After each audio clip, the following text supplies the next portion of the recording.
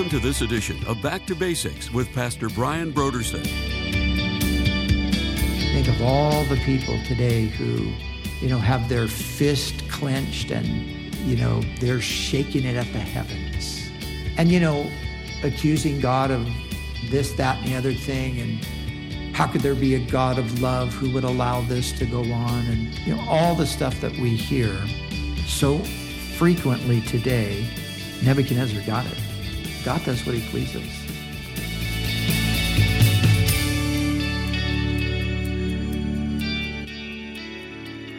Today on Back to Basics, Pastor Brian continues his study through the books of the Old Testament prophets. Join us as Pastor Brian concludes his teaching on Daniel chapter 4.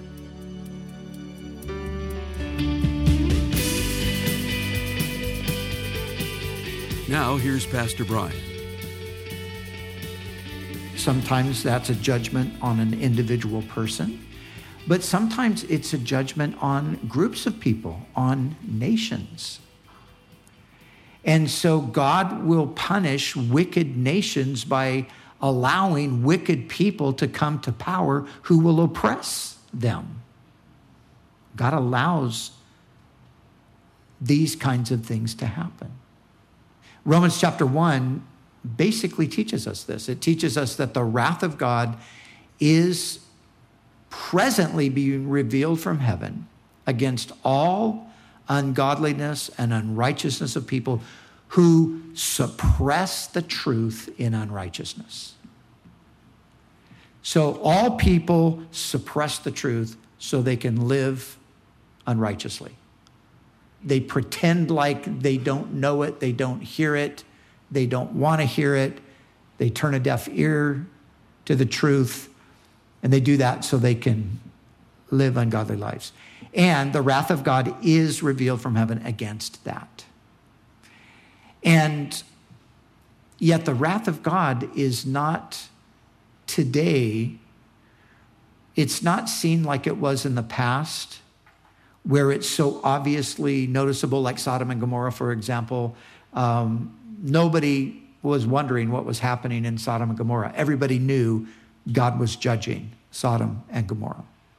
Everyone knew finally that God was judging Egypt in the time of Moses.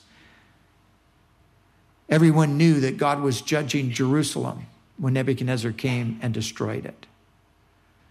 And everyone knew that God was judging Jerusalem again when the Romans came to destroy it, because Jesus said that that was going to happen.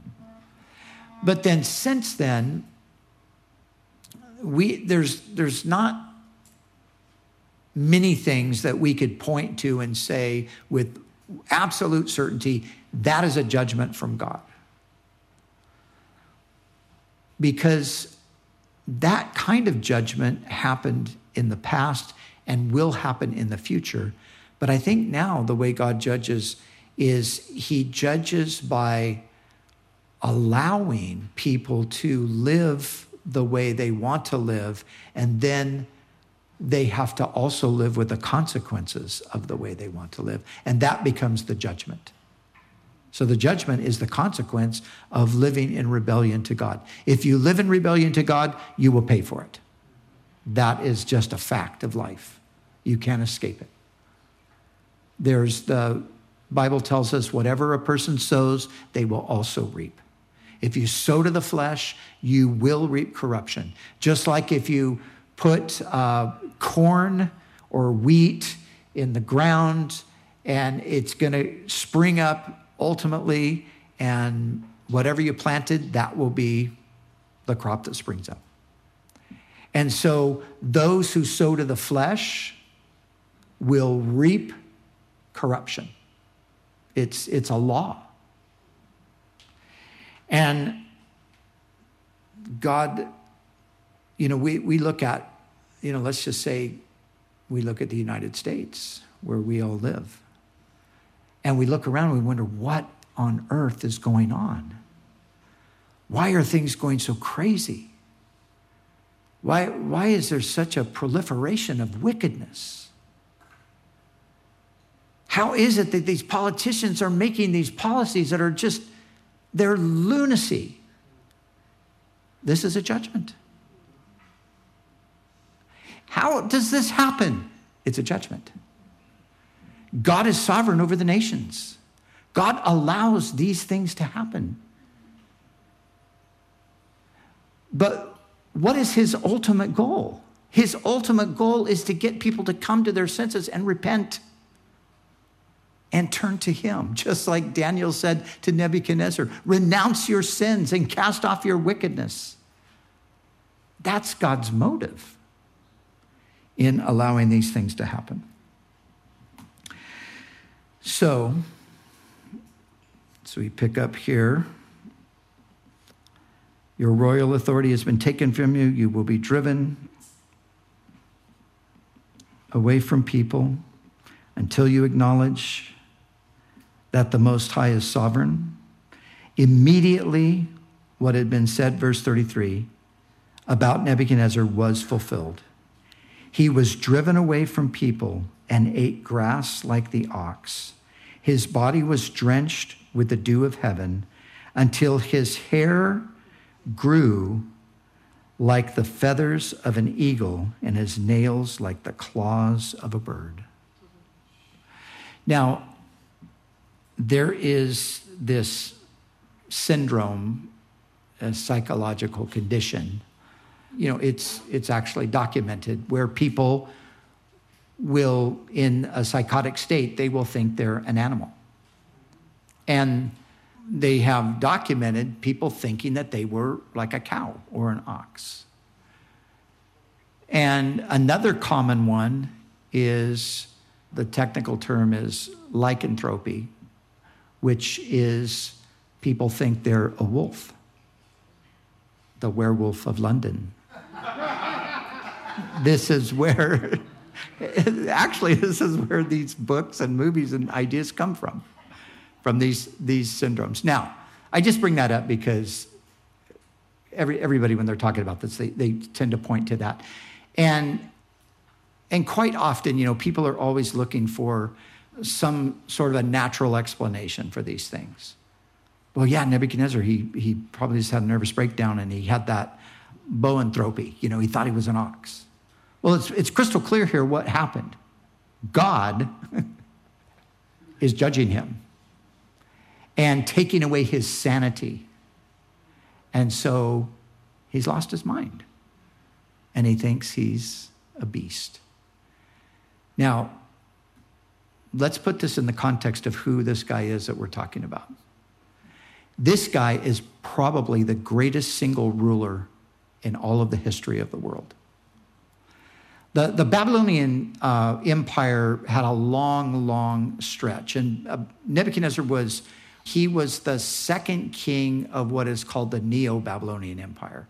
But under Nebuchadnezzar's reign, the empire far exceeded anything that it had ever been previously. Babel goes all the way back to the book of Genesis, right? In the 11th chapter, they went to the plain of Shinar. They built a tower. It was named Babel. That is the beginning of Babylon. And so we have the earliest stages of it there. We go on through history. You've perhaps heard the name Hammurabi, the Code of Hammurabi. Well, Hammurabi lived about 1,000 years before Nebuchadnezzar did.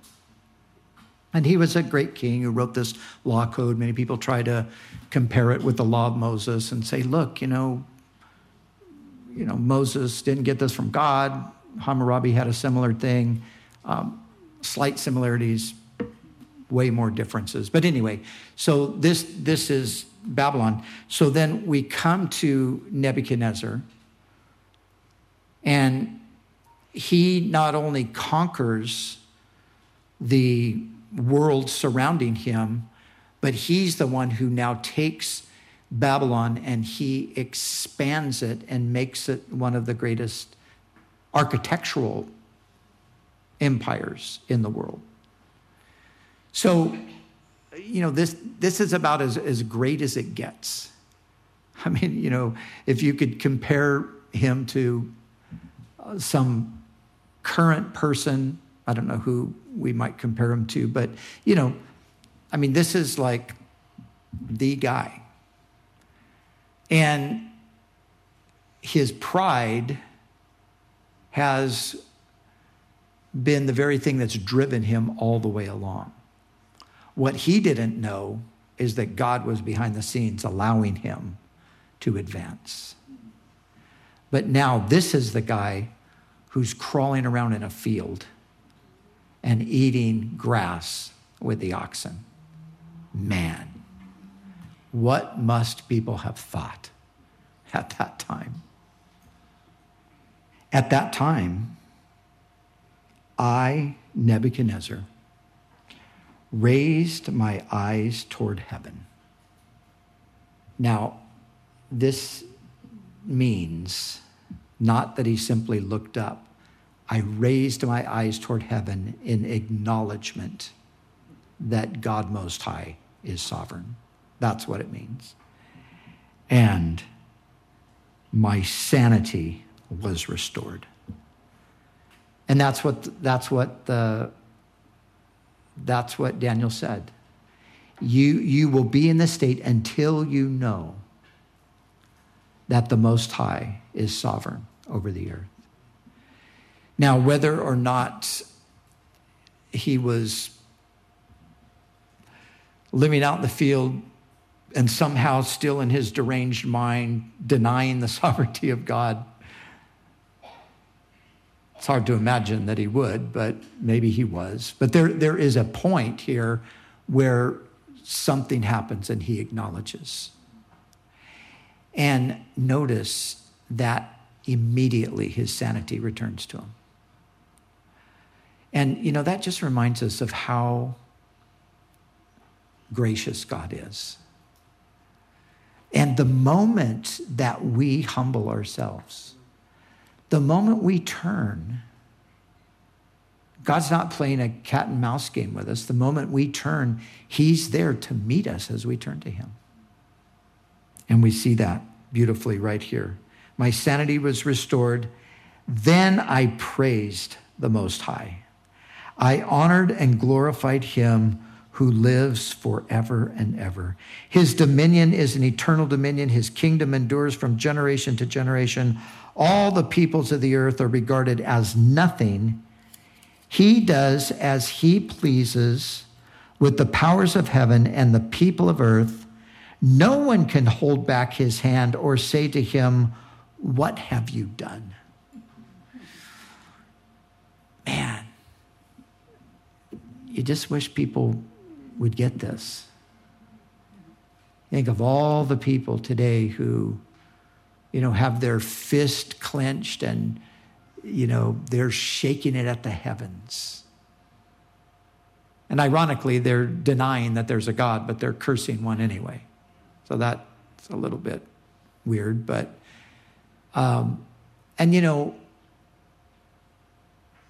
accusing God of this, that, and the other thing, and how could there be a God of love who would allow this to go on? And, all the stuff that we hear so frequently today. Nebuchadnezzar got it. God does what he pleases.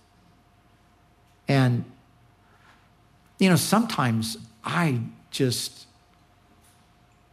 want to be as patient and gracious, with people.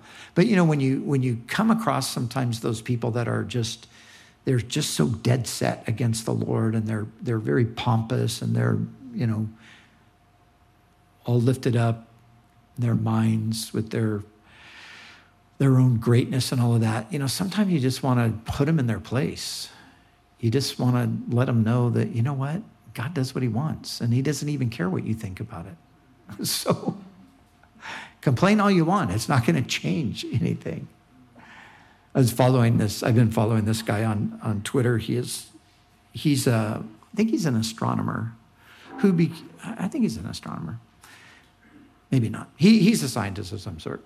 And he became a Christian. And he's so excited about the Lord, and he's so excited about having met Jesus, and now, seeing the world through a scientific lens, but with the lens of Christ and God the Creator behind it as well.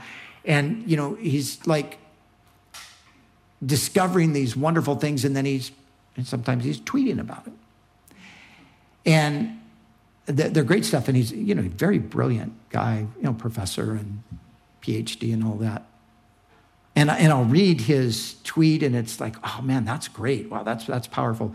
And then I'll read the thread under it, and people are just mocking him, and you idiot, and how could you think that? And you're so stupid, and we know better, and all of this stuff. It's all just pushing back because he's talking about the fact that, well, actually God made everything. And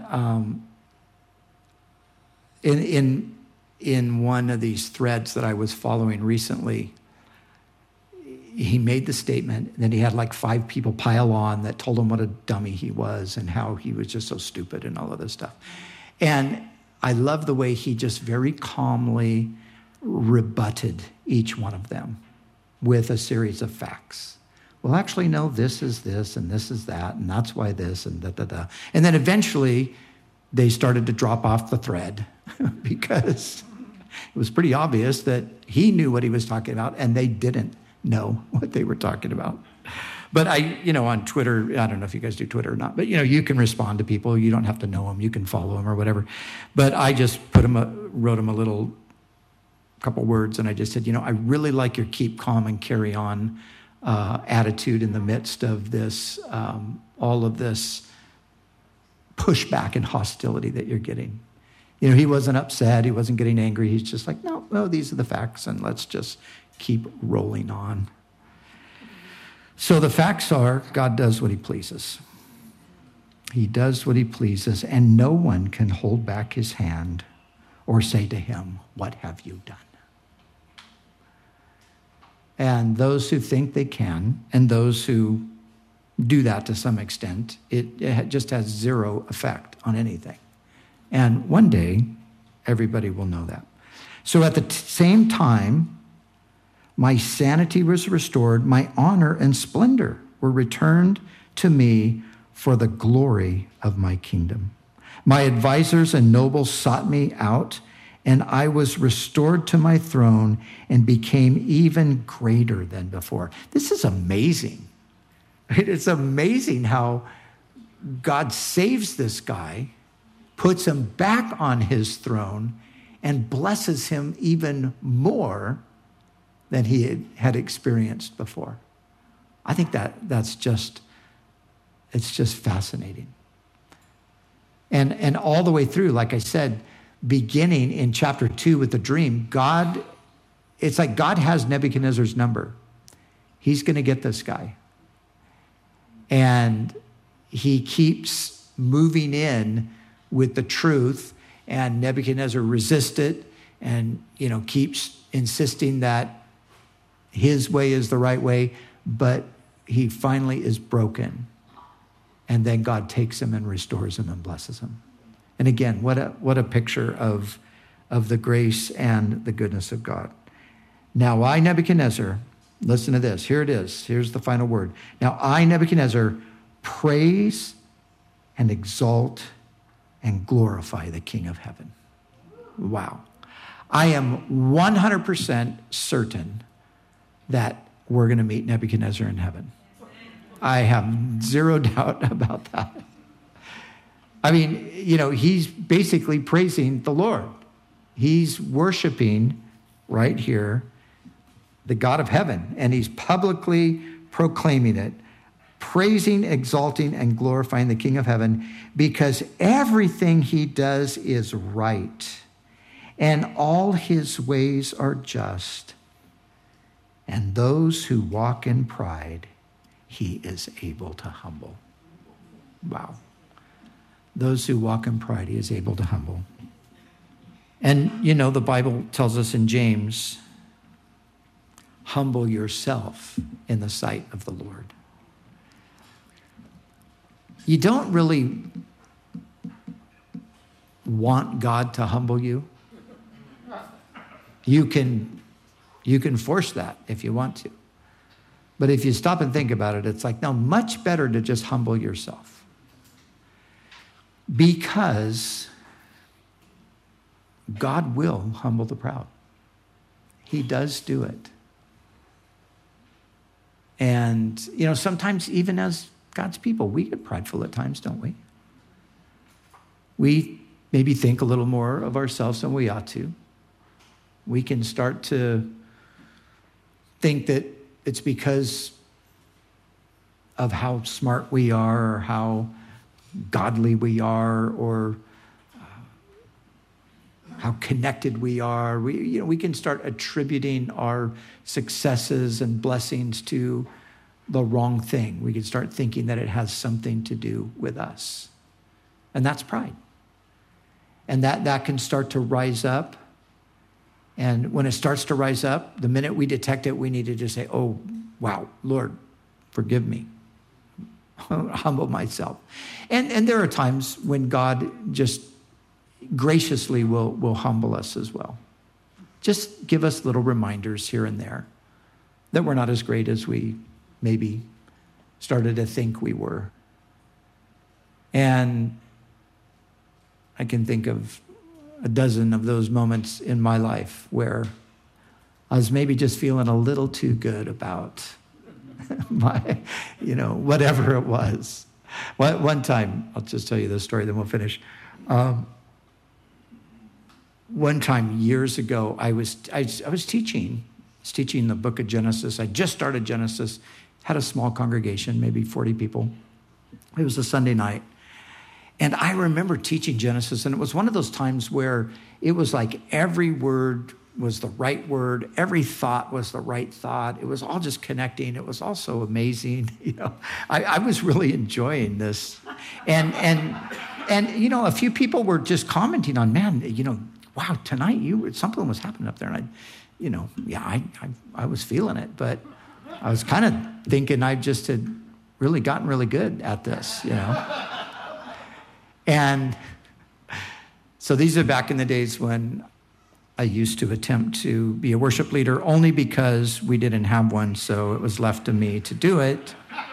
So what I did is I finished that message, and I stepped over, and it was kind of like this, except it had carpet. And there was a stool just right there. And I sat down on the stool and I picked up my guitar, but what I didn't realize is that one of the legs was hanging over the edge of the step. And as I sat and started to say, let's worship the Lord, I fell over. This isn't the worst of it.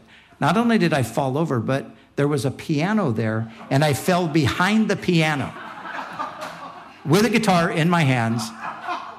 I fall behind the piano, and I'm kind of stuck because I got the guitar. I'm in this little space behind the piano and clanging and banging, and I could just hear people going, oh my gosh, is he okay? Oh, what's going on? And I came out from behind the piano, quite humbled, and very clearly reminded that any good thing that was happening through me was because of God's grace on my life. So that's the way it is, right?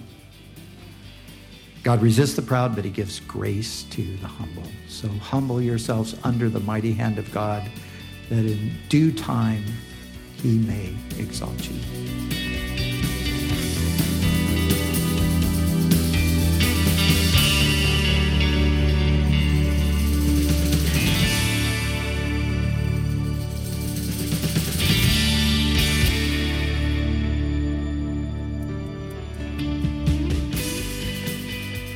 For the month of December, Back to Basics Radio is offering a book titled, Is Christmas Unbelievable? 4 questions everyone should ask about the world's most famous story by Rebecca McLaughlin. Although the holiday season can be filled with fond memories from childhood or the prospect of more to come, the holiday season can also be one of the most difficult times of the year. The longing for those we miss can intensify, or the loneliness felt throughout the year can be amplified. Whether the holiday season brings you excitement or dread, Rebecca McLaughlin will introduce you to the man born 2,000 years ago and explain the significance of his birth for you today. She will deal with the incredible claims of Christianity and will help you see that it is perhaps more important than you think.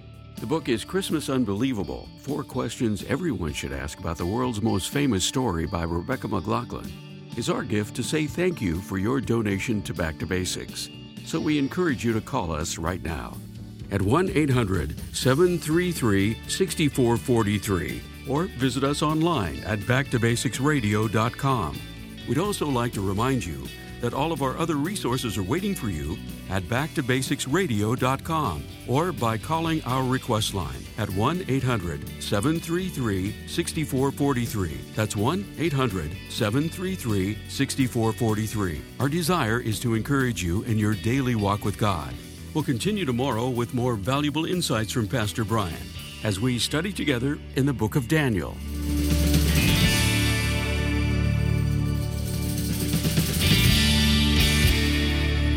Back to Basics is the preaching and teaching ministry of Calvary Chapel, Costa Mesa, California.